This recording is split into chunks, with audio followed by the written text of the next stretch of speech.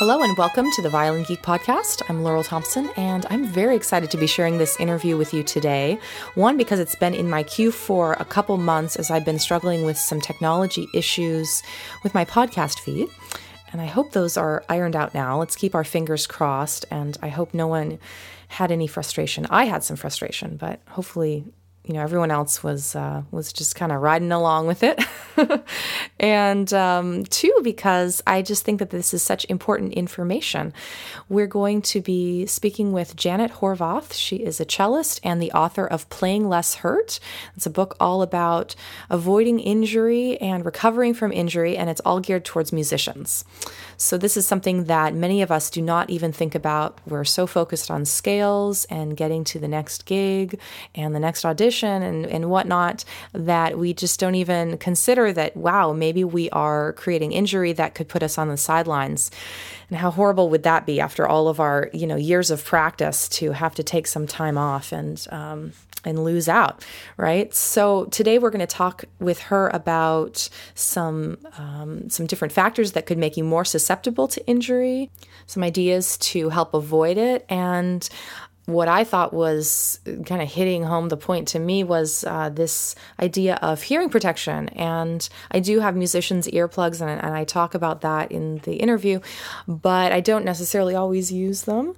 And after the interview was recorded with Janet, I went out and I downloaded a decibel meter for my iPhone, and it was free. Definitely encourage you to do it. It was super insightful and interesting to go around town and to, check out how loud it is in a restaurant, how loud it is on a street corner. I played my violin and viola for the thing, and I was like, wow, we're going into the decibels that are kind of dangerous in a long-term way for our hearing pretty frequently. So that definitely made me think a lot more about making sure that those earplugs are close at hand all the time. And when I'm practicing, to use my mute from time to time as well, and just to do different things to make sure that my hearing is maintaining itself. So I hope you enjoy the interview. And if you're on your computer and you want to go ahead and check out Janet's site while you listen, it's playinglesshurt.com. That's playinglesshurt.com. Janet Horvath, Horvath. So I think we're just going to dive right on in, and I hope you enjoy. Hello, Janet, and welcome to the Violin Geek Podcast. Thank you. Glad to be with you. Yeah, thank you so much for taking this time. I came across your book, Playing Less Hurt, I would say about 4 years ago. I was on the East Coast, and I had this violin hickey for my whole life.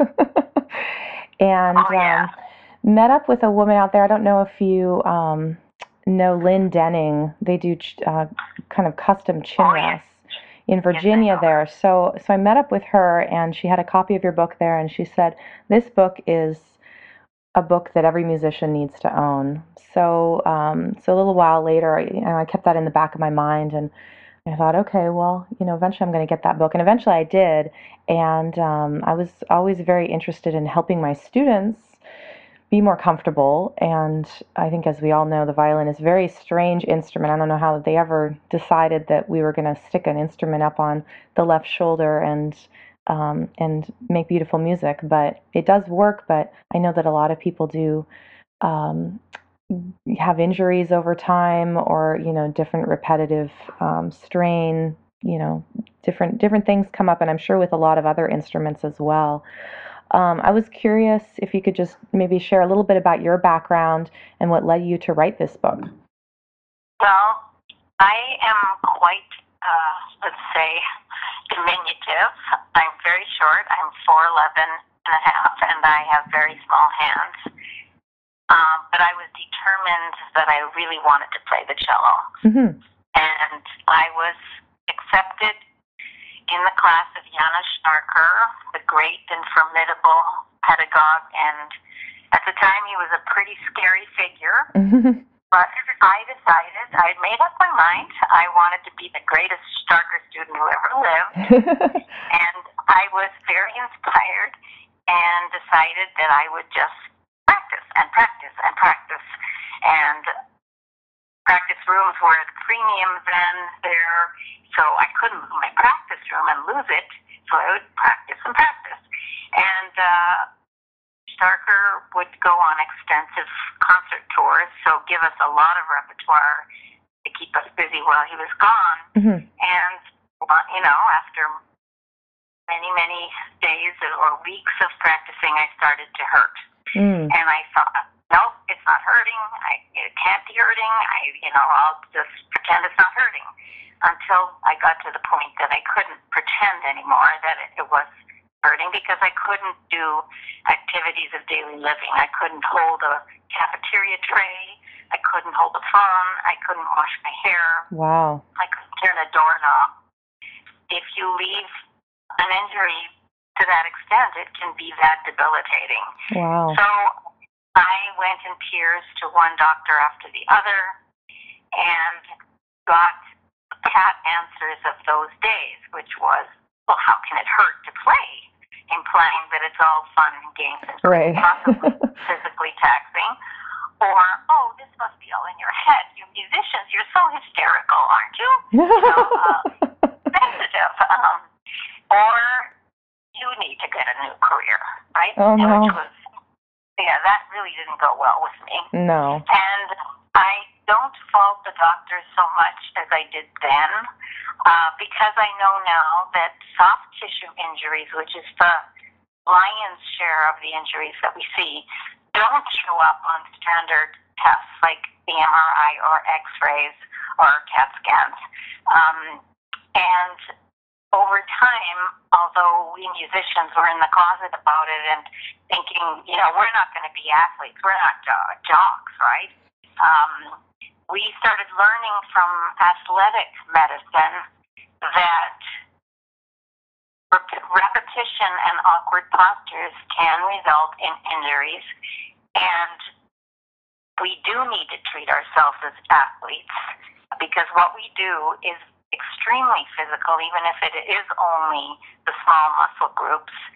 And so over time, I started becoming an advocate after it took me 6 months to get back playing. My teacher was horrified, but started me from scratch, and I eliminated all tension and focused on ease of playing. And it made me be able to attain the peak of my career, of course, but also I wanted to help others understand the risks and how to avoid injury. Yeah, and that prevention is so key. I mean, all of us have probably sustained some sort of injury, whether it's been music related or sports related or something. And certainly as you get older, it's harder to bounce back. But even younger people, I mean, I'm curious how old you were when all of this started for you, when all the pain symptoms and all that started. Well, I was in my early 20s, okay. Very early 20s. Yeah. And now, just like as athletes are continuing to break athletic records, at one point the 100-yard dash in 10 seconds seemed, ridiculous, and now it's commonplace.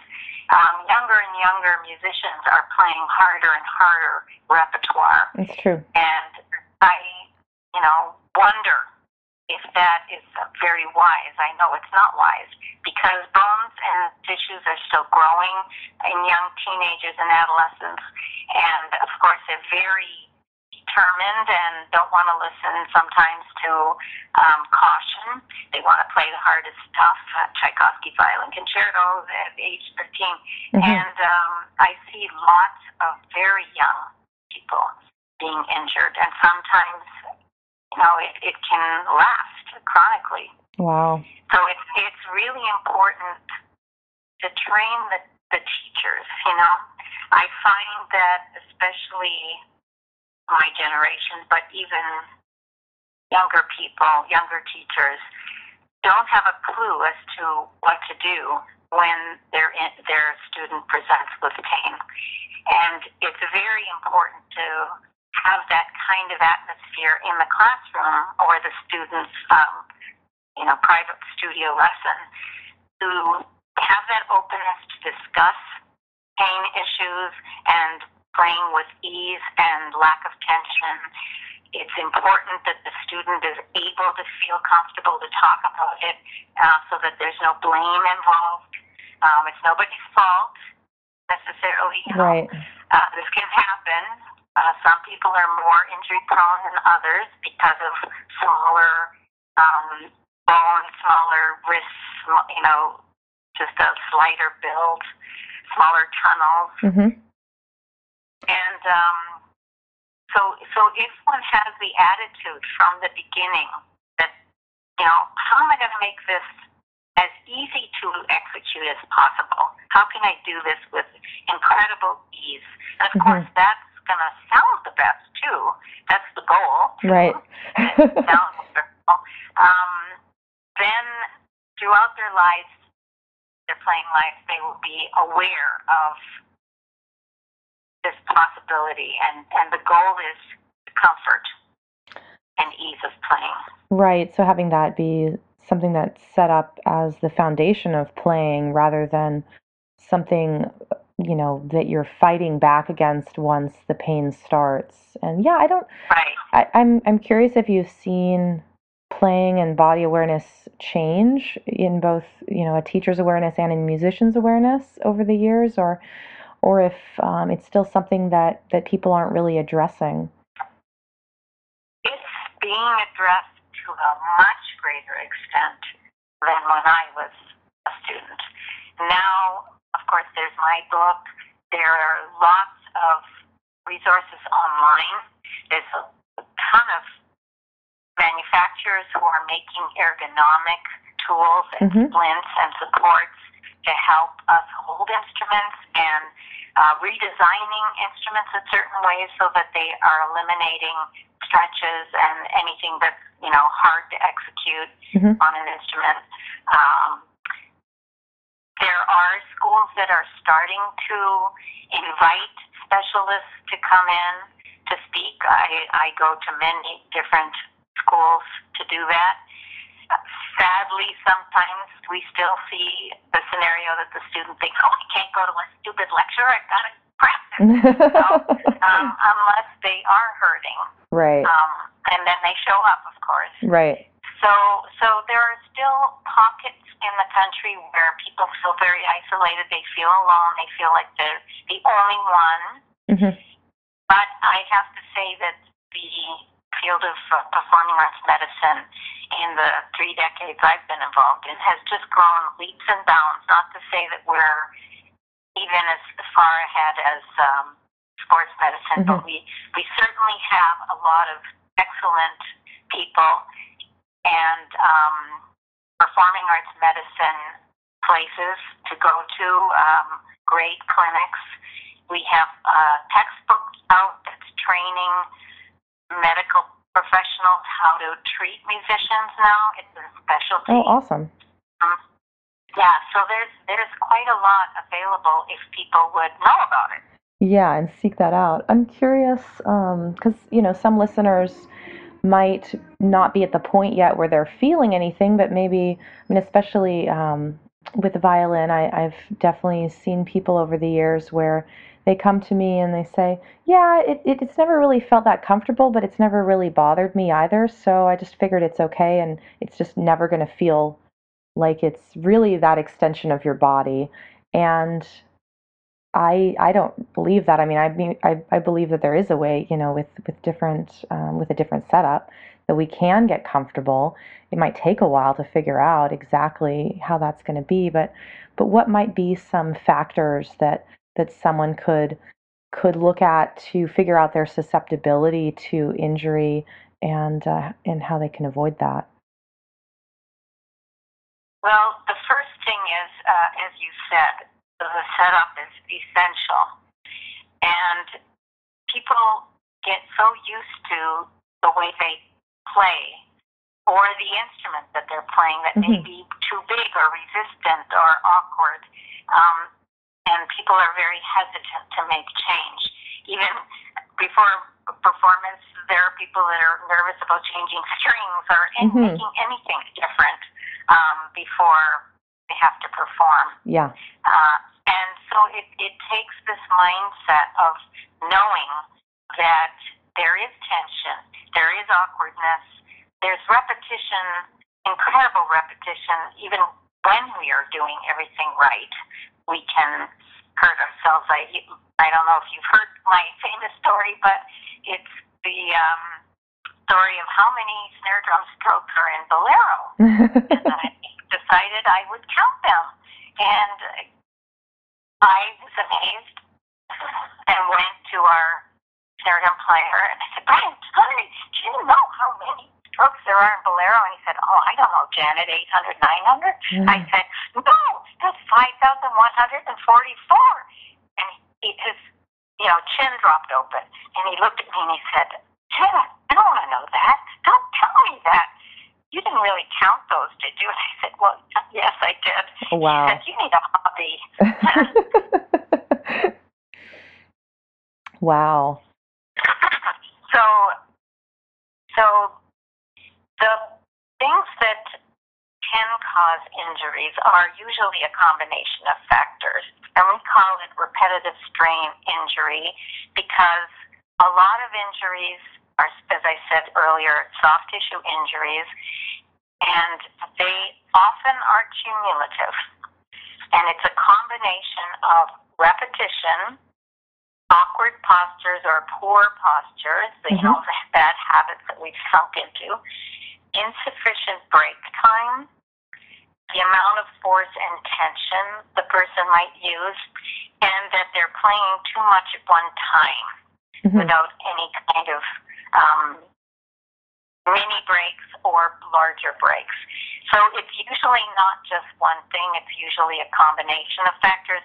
And often I will hear people say, oh, everything was going great, and then suddenly it started hurting. Right. And it's never that sudden unless it can happen that you have an acute injury, like you sprain your ankle, that you try to do some ridiculous double third or octave passage for 3 hours and then you really hurt. Right. It's more often cumulative over time, sometimes weeks, sometimes months, sometimes years. And there are red flags that occur well before it gets to the point of actual pain. And that can include, the first sign might be fatigue or heaviness. Something that you really could nail no problem 2 weeks ago is suddenly your fingers are sluggish, don't want to do it. Weakness, impaired dexterity, clumsiness. All of these could be a sign previous to the actual pain. Any tingling or numbness is certainly a red flag because that can mean that there's nerve involvement. So that people should really pay attention to. So I frequently tell people who come to me to keep a diary. So if you've got your schedule in your phone or on in the calendar, after you do a practice session, write in how you felt. Oh, today I nailed the Strauss and it felt really good. Oh, today I'm really tired and somehow I just can't seem to get my fingers to move. That sort of thing, because it's easier to trace back to when issues started happening if you've got a ongoing record of how you felt. That's a great idea. I try to tell people to, when you have to force yourself to practice, there are times when you really do, but if you're really feeling sluggish and tired, you should back off.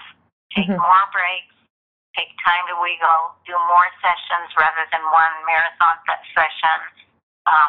It's important to be disciplined about your warm-up and your break time. Every time, even if you've played in the morning, you're going to play again at night, warm up. It may not take as long, but it's really important. That's the most important thing, to warm up slowly and carefully. I say not too high, not too low, not too fast, not too slow. In the mid-range of your instrument, so many of us think warming up means practicing Dunis or Kaufman on cello or flutter tonguing or triple tonguing on an instrument. That's not warming up. That's technique building exercises, which are very taxing too. So long tones, not too slow in the middle of the instrument are wise. On strings, I suggest doing long shifts. We have to learn how to do shifts anyway. That warms up the larger muscle groups first before the smaller ones. It's a good idea. But I also tell people to warm up away from the instrument first. So it was a very cold winter here. Yes, indeed. Don't launch into some difficult repertoire without doing a few minutes of jumping in one place or running up and down the stairs or swimming or whatever you can do to warm up your upper body, that your muscles are warmed up first. Yeah, it's true. I mean, a lot of people, and that was one of my questions, just talking about this idea of warming up, and I think a lot of people don't warm up at all, or they think, well, a warm up is to play your scales. And it's like, well, there's a lot going on in a scale besides just warming up literally your muscles, and to think about it as such, to get the circulation moving. I think we choose a lot different warm-ups than just playing scales. Not that scales are a bad thing, but I think that scales would also be challenging you in other ways, aside from just the pure warm-up. So the things you're talking about, like doing the long tones and shifting and stuff to warm up bigger muscle groups, as well as the jumping jacks or whatever. It is a big deal, and I think that certainly when I have been physically cold before a performance or in practicing, I just the dexterity issues that you're talking about previously, those are definitely a factor. I mean, just like my fingers are cold, and I would imagine that if I was also tense because I was nervous or something like that, then that could also contribute to injury. Maybe my posture's not so good because I'm trying to stay warm. I mean, it's such a holistic practice, playing an instrument. It's such a mind-body practice. So it makes sense to set ourselves up for, just kind of being right there at the, in the best situation possible. I'm curious about, you're talking a lot about taking breaks, and do you have a certain recommendation, or does it kind of vary for the situation or the age of the person, or what can you say about taking breaks? The recommendation now by physicians is that 10 minutes per hour is a good amount of break time. That gives your muscles an opportunity to almost 100% recover, and then you can easily go on with your practice. With someone very young, I would recommend breaks every half hour. And the break means to allow your arms to uncurl and hang down, to roll your shoulders, to wiggle, to move, to get up, move around. It's very essential. The breaks and the warm-up are probably the most important thing to avoid injury. But I talk also about mini breaks.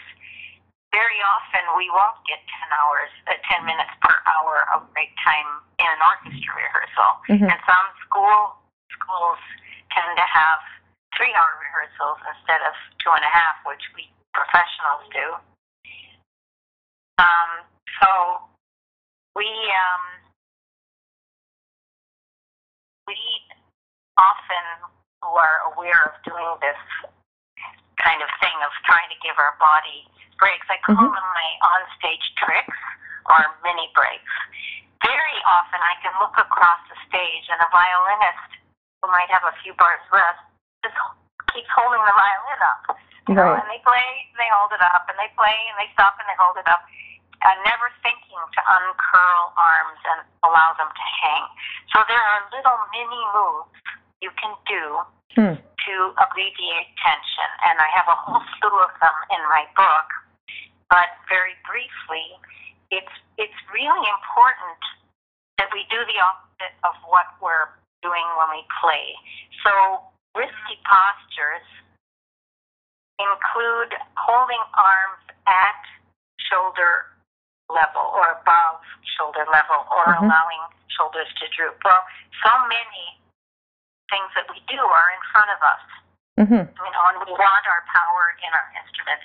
So it's really important to make sure that the shoulders are down and square, the torsos aren't tilting.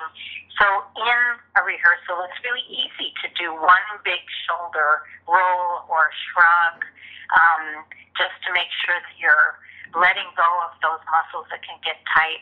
You can turn your head to the left and right. You can tilt your head right ear to right shoulder, left ear to left shoulder. You can pull your arms behind you to just open your pectoral muscles. That can take 1 second. If you have to hold your instrument, you can do one arm behind you on the chair and then the other. You can certainly hold your instrument with one arm when you take a bow and put your other arm behind you, with your arm flat and your palm reaching up towards your head. You can readjust your seating, wiggle, make sure that you have that lumbar curve in the lower part of your back that is there when you're standing naturally.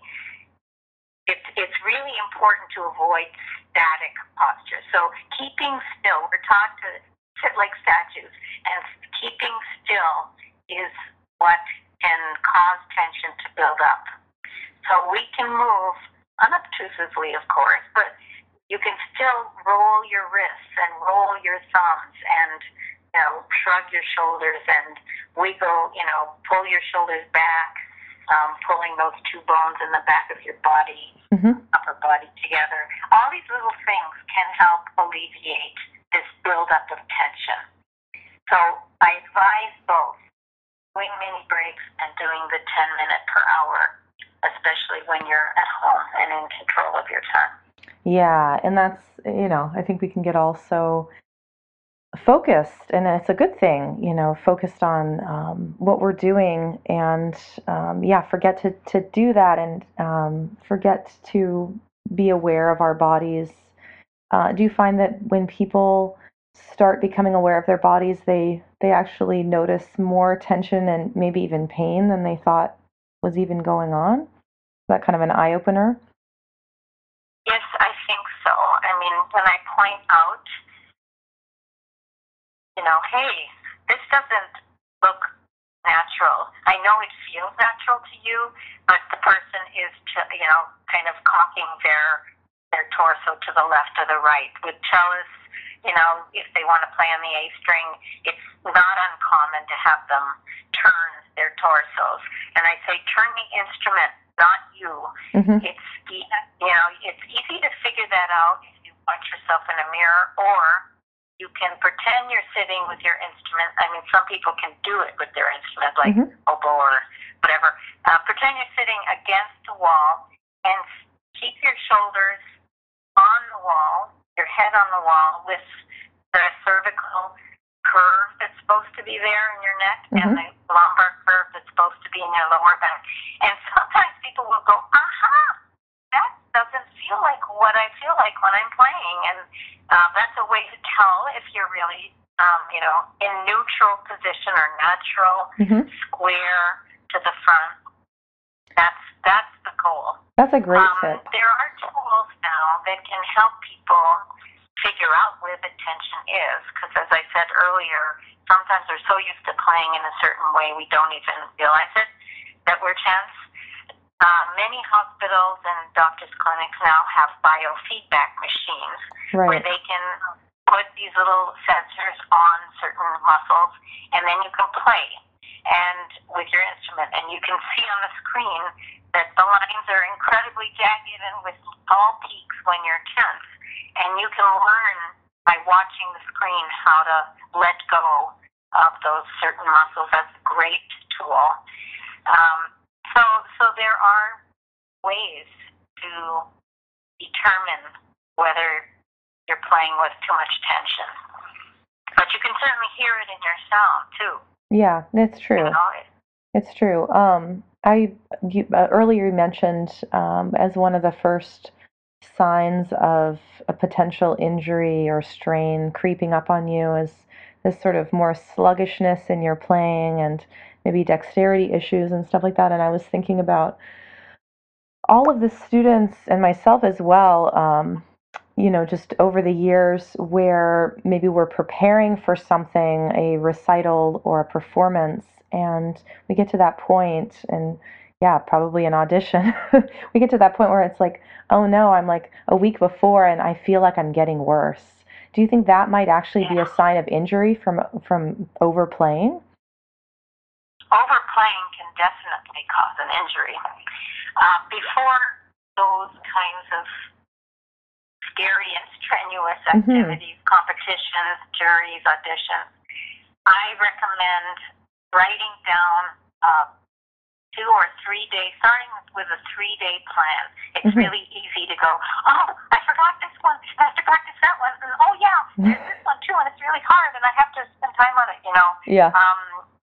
So I have people write down all the repertoire that they have to learn and alternate hard with easier. You're going to use different muscle groups if you're playing Strauss Don Juan or Ein Heldenleben or Mozart Symphony or, pieces too.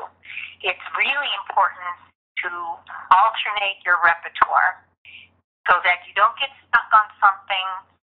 You're sure you're covering everything, but you're using different muscle groups in your time period. Yeah. In your practice plan, you write in a warm-up stretch time and a break time, and you figure out carefully what repertoire will not tax your muscles too much. Also, it's really important that before an audition or competition that you back off, that you take more breaks, that you're careful about warming up, and that you, before the audition, like a week before or a few days before, you start doing more mental practice than actual physical practice. Mental practice, they have now found, is just as effective as playing at your instrument. You can look at the music, you can visualize it, you can sing it, you can imagine acing it, which is very good for your nerves. You can work on your memory, and it doesn't tax your body. Very often, especially wind players, but string players too, will feel much more nervous if the instrument isn't in their hands till the very second they walk out on stage, and then they get out on stage and they're, very, very tired and can't do the audition. I've seen it over and over. Wow. So it's really important to back off a few days before, and the mental preparation of, I feel great, I'm nailing this, I'm going to touch them emotionally. To focus on these positive thoughts is about the most important thing before an audition. I completely agree. Or performance than anything. Yeah, it's true. Doing that practice away from the instrument I've found it to be just as effective and kind of prepares you for that moment when you're really going to be going out there too, as far as hopefully helping to reduce your nerves and anxiety about it. So, yeah. There's 2 more things that I think we really should cover. And the first that we really need to talk about as far as posture is the chair that you're sitting on. And it's true that just as an instrument isn't one size fits all, a chin rest and shoulder pad configuration is not one size fits all. Yes. Because people's necks vary in heights and chins are different shapes. But chairs are not one size fits all, too. That's true. So someone like me, if I sit back in a chair, my legs dangle. And that's bad. And for someone who's 6 feet tall or more, they feel sometimes on a chair that their knees are in their face. Mm-hmm. So it's very important that your knees descend from your hips. So when you sit on a chair, it should be high enough so that there's a downward sloping from your pelvis through your thighs to your knees.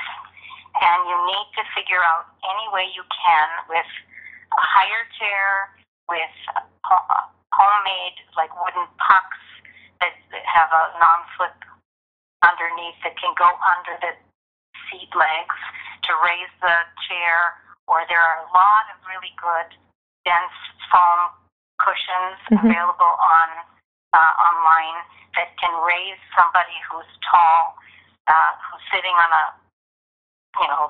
some of the worst chairs are those folding chairs. So the chair is essential in maintaining that proper posture so that your weight is forward and on your feet. The good test of that is if someone can just get up without rearranging everything.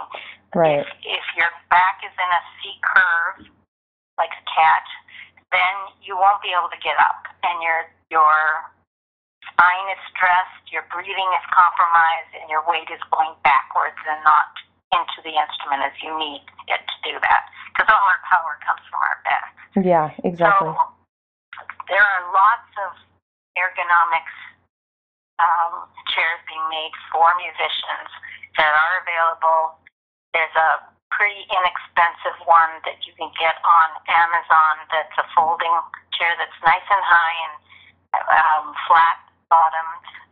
There's no curving or sloping backwards, which is horrible for musicians. So that's really important to make sure you have a good chair. And then I know you wanted to get into some hearing issues.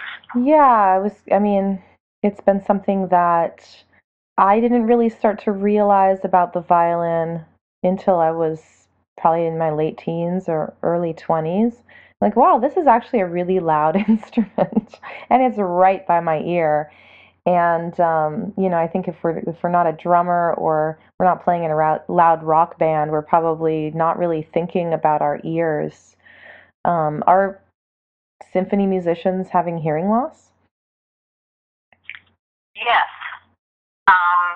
First of all, you picked up on something that a lot of upper string players don't realize, and that is that it's almost across the board that violinists' left ear are compromised because of their proximity to the F hole. So if only you put an earplug in that ear during practice time, you will be saving your ears. People don't realize that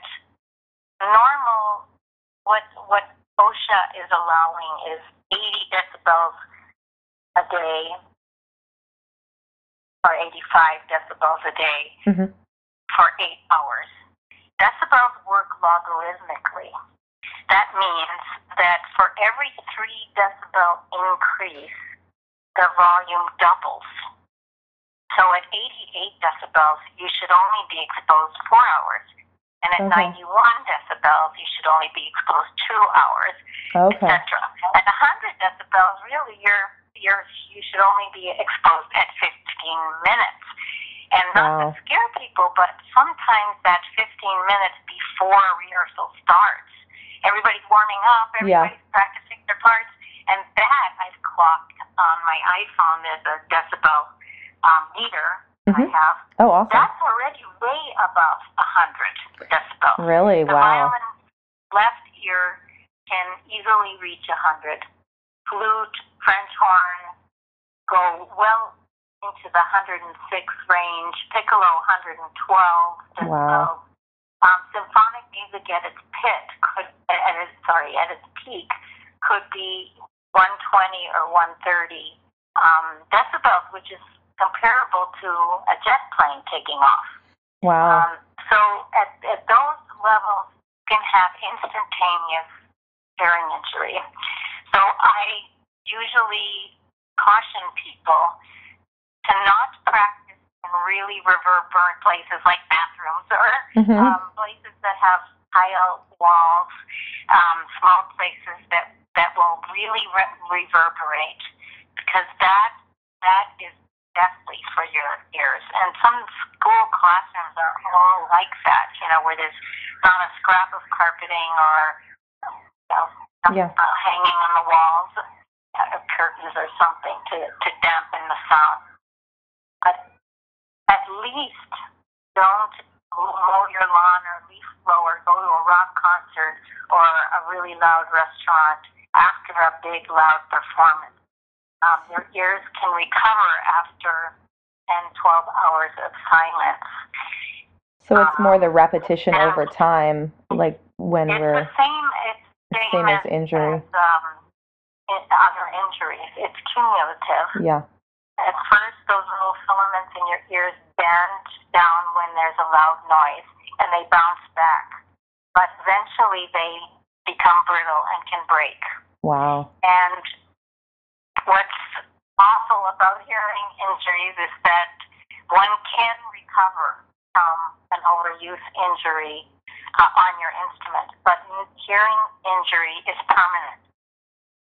Hearing issues are all not curable.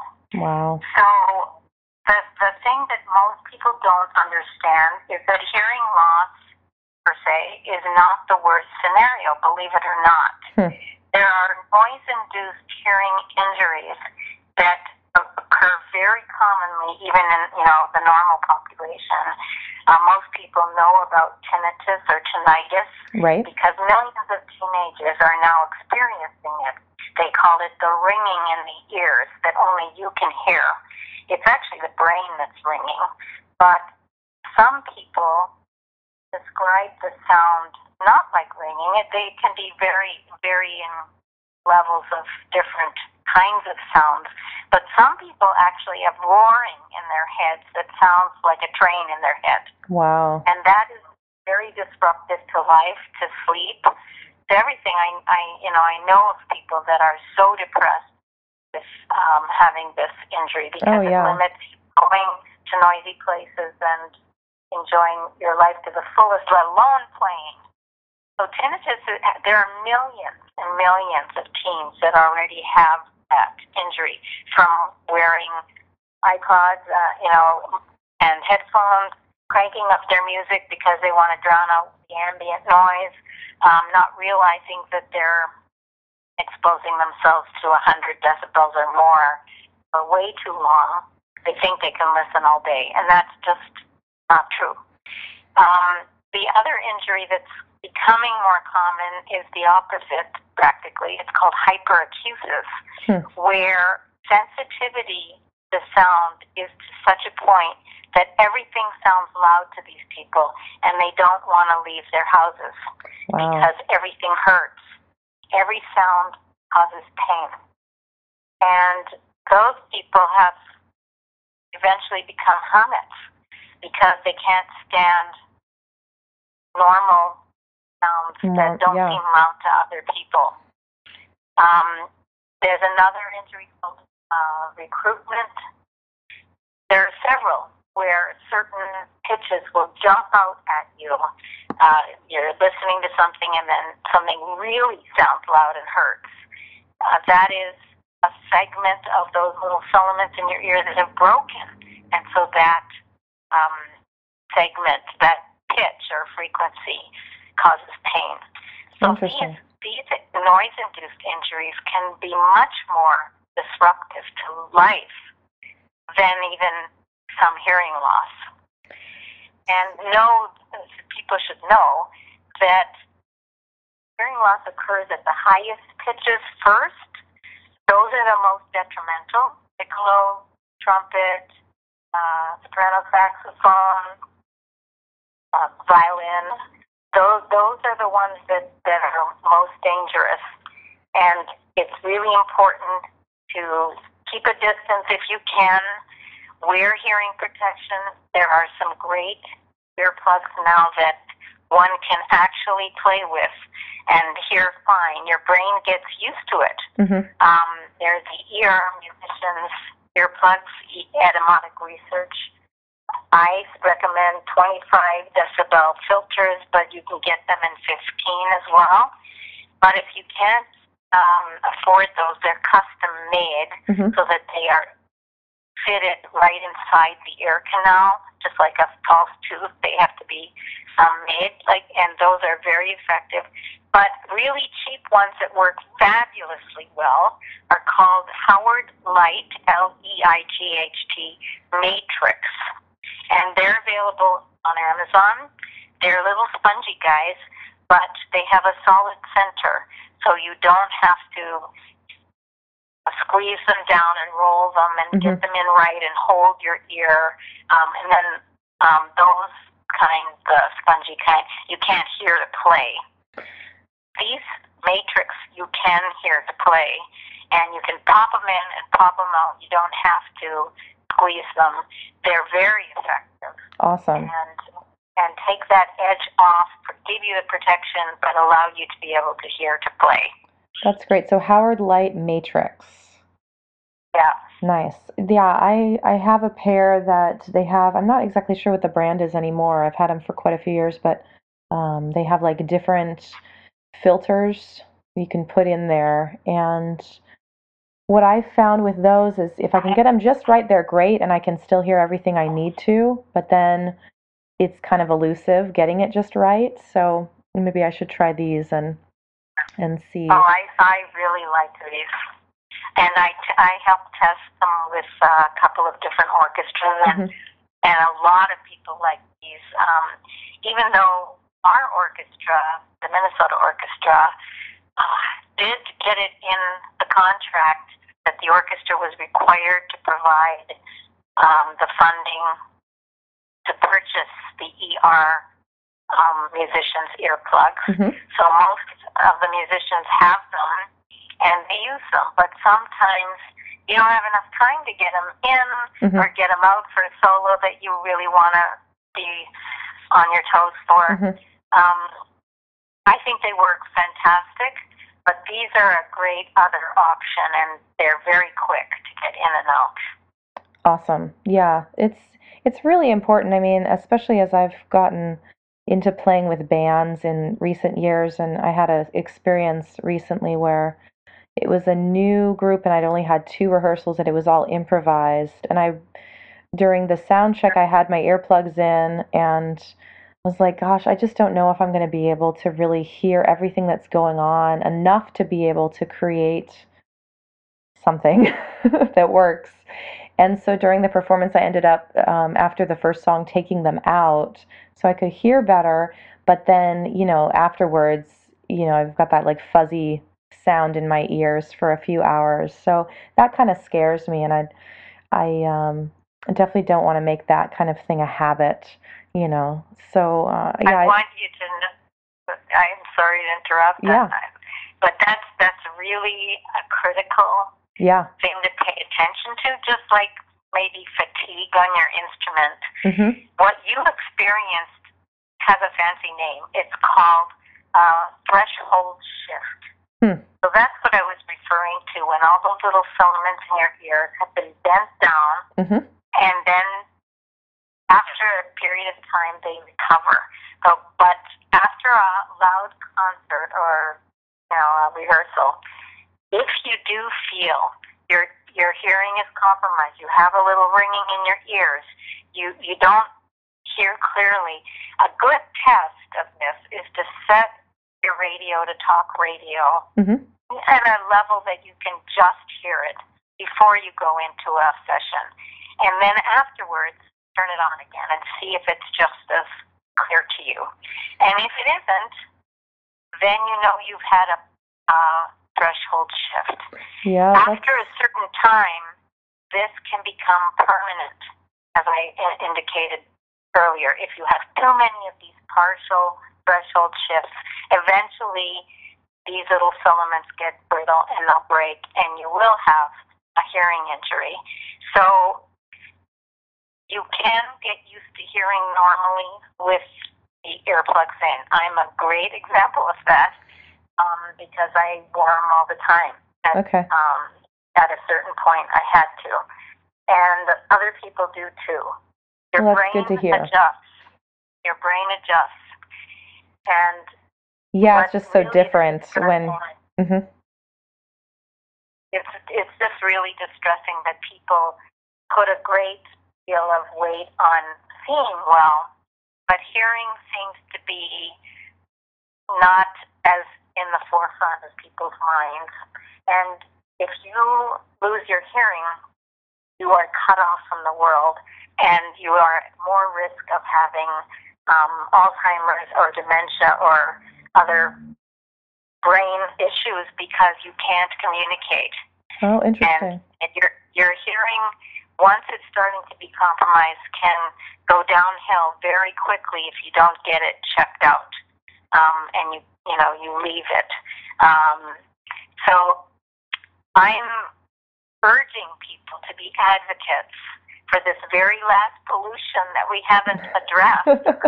Once the pollution of no matter where you go, yeah. there's loud music blasting to the point that you can't talk.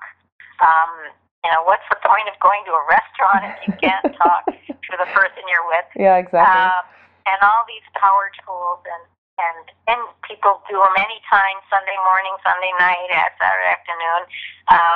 It is really dangerous because I think we're raising a generation of people that are going to be deaf. I hate to be that blunt. Well, and then no one's going to be really able to create the beautiful music anymore. They can't hear all the subtleties, and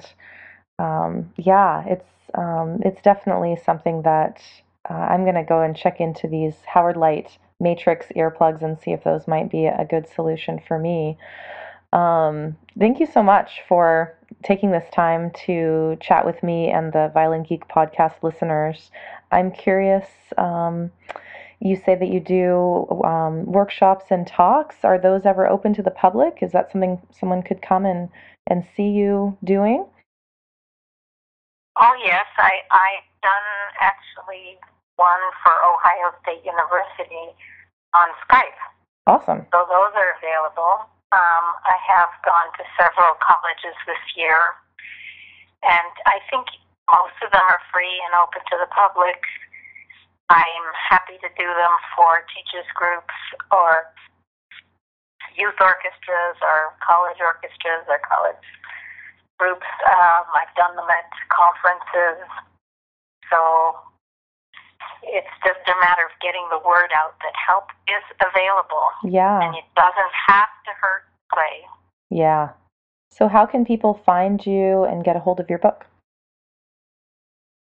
My book is available on Amazon. It's published by Hal Leonard Corporation. Now, some stores can do carry it or can order it for sure. It's called Playing Less Hurt, an Injury Prevention Guide for Musicians. I do have a website, www.playinglesshurt.com, and people can email me through that site if they need help. I do individual sessions as well, quite a lot. And do you do those in person as well as on Skype? Yeah. Awesome. Mm-hmm. Awesome. Well, I think that, once the injury is there, it's obviously a lot harder to back up to where there's no pain. So I definitely encourage everyone to go out and buy Janet's book and possibly get in touch and make sure that there's no injuries creeping up. Is there anything else you want to mention? I do have a couple of really good short videos on my own site as well. Awesome. To talk about injuries, so they can just click on them. And also there's a free study about hearing that was done in Britain. It's one of the best I've seen, and people can download that and print it for themselves for free. It's called A Sound Ear. So that's on my website. And there's another site called Athletes and Musicians, that I'm interviewed on it, but there are several other really excellent performing arts medicine specialists interviewed on that.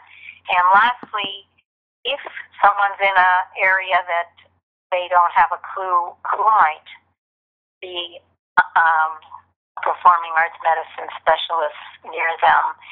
The Performing Arts Medicine Association, PAMA, has a very good website and a doctor referral availability.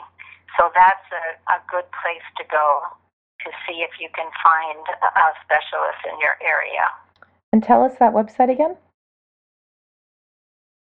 It's PAMA, P-A-M-A. P-A-M-A. Performing Arts Medicine Association. Awesome. Well, thank you so much, and thank you for everything you're doing for the musicians community. I'm sure that, it sounds like through reading your website here, your book has definitely been very well received, and I'm sure has been one of the leading things that has probably made a difference in shifting this awareness to our bodies and how we can play less hurt. So thank you so much for taking the time to talk to us today. Thank you. Again, thanks so much to Janet Horvath for sharing all of those great ideas and insights with us. I hope that was informative and that all of you will take a look at your playing posture and technique and find some things that you might be able to do to make yourself more comfortable. I think that if we're as comfortable as we can be when we're playing, the music can flow and soar so much better that way. I know that whenever I have noticed that I've been getting tight, I also think back to the music and it's like, it wasn't really the best music I could have been playing. So those things go hand in hand. Thankfully, I think it's a good thing. We can start to tune in with our ears. And if we start hearing even, the subtle shifts that let us know, gosh, there's tension brewing here. Maybe we can start to avoid injury as well.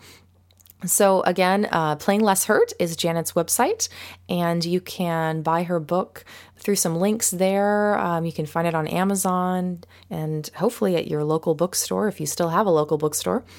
I'm thankful to have one still. But it's a great book. And if you are a teacher or a parent, I particularly encourage you to have it around and to read it and to apply it, because that's where I really feel like, all these injuries are brewing. It's in the really young children who, they still have Gumby bones, so they can't necessarily know that they are doing things that can injure them down the road. So Playing Less Hurt, Janet Horvath. That was great. I'm really glad that we got to do that. And if you have any ideas for the next interviewee, please send me an email. My email is laurel@laurelthompson.com, and that's also my website. So LaurelThompson, Laurel@laurelthompson.com. You can find me at www.laurelthompson.com. And as we move into the fall here, I'd like to have some more interviews. I have a few ideas out there, but I've been pretty busy lately with taking on some new students and lots of different gigs. And anyway, want to keep the podcast rolling here. So if there's anyone in particular you definitely want to hear from, let me know. You can also find me on Facebook at Laurel Thompson Music. And go ahead and like my page over there. I'd appreciate that. And then if you have any comments, questions, suggestions, or as I said, any ideas for the next interviewee, you can go ahead and post those to my wall. And I'm sure that particularly if you have any questions about anything, that a lot of other students might benefit from that, and podcast listeners. So I definitely encourage you to go over there and make it a social thing. I wanted to reach out as well and say that I'm going to be starting up some tours in the new year in 2015, and are still looking to fill some dates. So if you are in Canada, if you're in Western Canada, Manitoba, Saskatchewan, Alberta, or British Columbia, and you would like to host a house concert, I would love to come and play your home. And hey, if you play violin or viola or fiddle, I'd love to also, host a workshop. And it's no cost to you. You basically invite all your friends and family and make it a party. So I'm going to be in Canada from late January through late March. And if you are interested and have some time and a space to host, then send me an email, laurel@laurelthompson.com.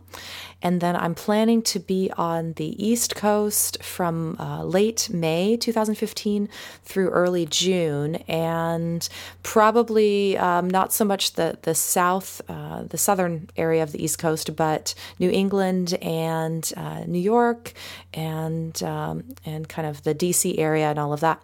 So if you live over there or have friends or family who would like to host a house concert, or hey, for any of these, if you have great listening venues as well, that would be great. We do all of our own bookings, so all the help that we can get is much appreciated, and we'd love to also to share some teaching out there as well. It's nice when a house concert and a little workshop about a particular technique or a style or some repertoire stuff. We could do like a masterclass thing.